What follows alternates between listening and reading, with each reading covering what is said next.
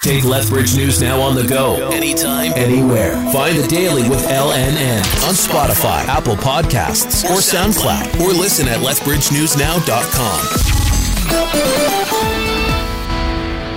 Hi, David Opinko here, and welcome to The Daily with Lethbridge News Now for April 26, 2021. If you want to learn more about any of these stories, download the Lethbridge News Now mobile app or check us out on Facebook, Twitter, or Instagram. The South Zone saw 84 new COVID cases today. That includes 37 in Lethbridge and 13 in Cardston County, driving up active infections regionally. AHS also reported one COVID death in Lethbridge County for a man in his 50s. Province-wide, 1,495 people tested positive. Premier Jason Kenney says starting May 10th, Alberta will be easing some restrictions on long-term care homes after listening to the voices of concerned Albertans. Recently, we've heard from many residents and families asking for change. They've said that the rules are causing great distress and, in some cases, significant declines in the health of residents who have grown depressed, isolated, and lonely. Residents will be allowed up to 4 visitors, have limited indoor gatherings, and host outdoor gatherings with 10 people. But it'll be up to each facility to decide exactly what their rules will be. After Alberta's top court ordered a third trial for David and Colette Stephan, the couple is now filing for a stay of proceedings. The Stephans were accused of not seeking medical attention sooner for 19-month-old Ezekiel, who had meningitis when he died in 2012. The application for a stay of proceedings would halt the court's action to order a third trial. The case has been put over to June 14th. Few details are available, but an LPS officer has been suspended with pay. Lethbridge Police says ACERT is looking into a possible improper search of database from February 5th, but it's not clear what the search was in relation to. The local police force will also conduct its own internal professional misconduct investigation. Neither LPS nor ACERT was able to give us any additional information.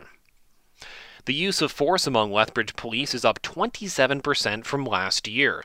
Sergeant Rick Semenuk says there's no particular reason for why the city saw the increase, but he wanted to focus more on the positives for his report to the Police Commission this month. The biggest thing that stood out in my mind was the lower number of injuries that resulted in everything.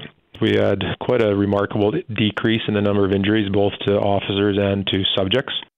In 2020, 84% of people received no injuries during use of force incidents, and 98% of officers were safe. We could soon learn the fate of a couple charged with smuggling nearly 100 kilograms of cocaine across Coutts.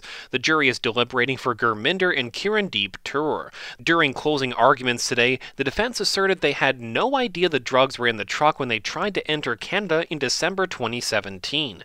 But the Crown says it doesn't make sense that drug dealers would place upwards of $5 million worth of cocaine without the occupants being willing participants. There were no injuries or environmental damages in a train collision in Sparwood last week.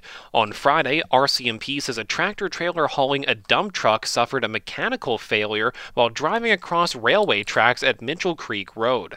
The driver got out of the vehicle before it was hit by a CP rail train, dragging the trailer for about 350 feet. The collision caused a fire, which was quickly put out by Elk Valley firefighters.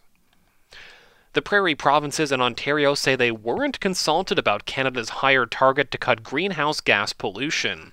Prime Minister Justin Trudeau pledged to reduce emissions by 40 to 45% below 2005 levels by the end of the decade.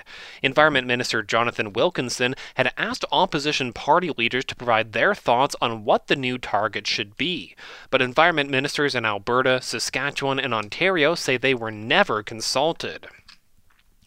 Canadians will soon be getting their census reminders. The national population count will be going digital this year due to COVID.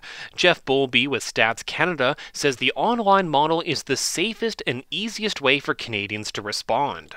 We're hoping that a record number of Canadians this year, especially because of the pandemic, respond to the census online. There are other ways to respond as well, though. If you don't have the internet or you're not comfortable responding over the internet, there's a 1-800 number that you can call to receive a paper questionnaire.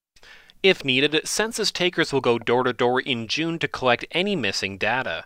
However, there will be a no-contact protocol in place to help avoid the spread of the virus.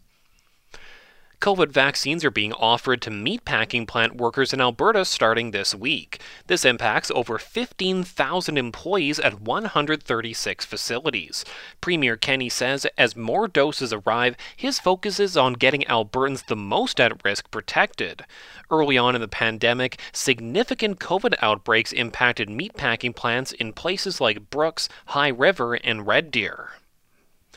And 69% of LNN readers say they have or will be getting a COVID vaccine. That was the focus of our latest LNN poll, which ran throughout the weekend. With 775 respondents, 27% said they will not get vaccinated, while 4% are unsure. We'll have a new poll this Friday.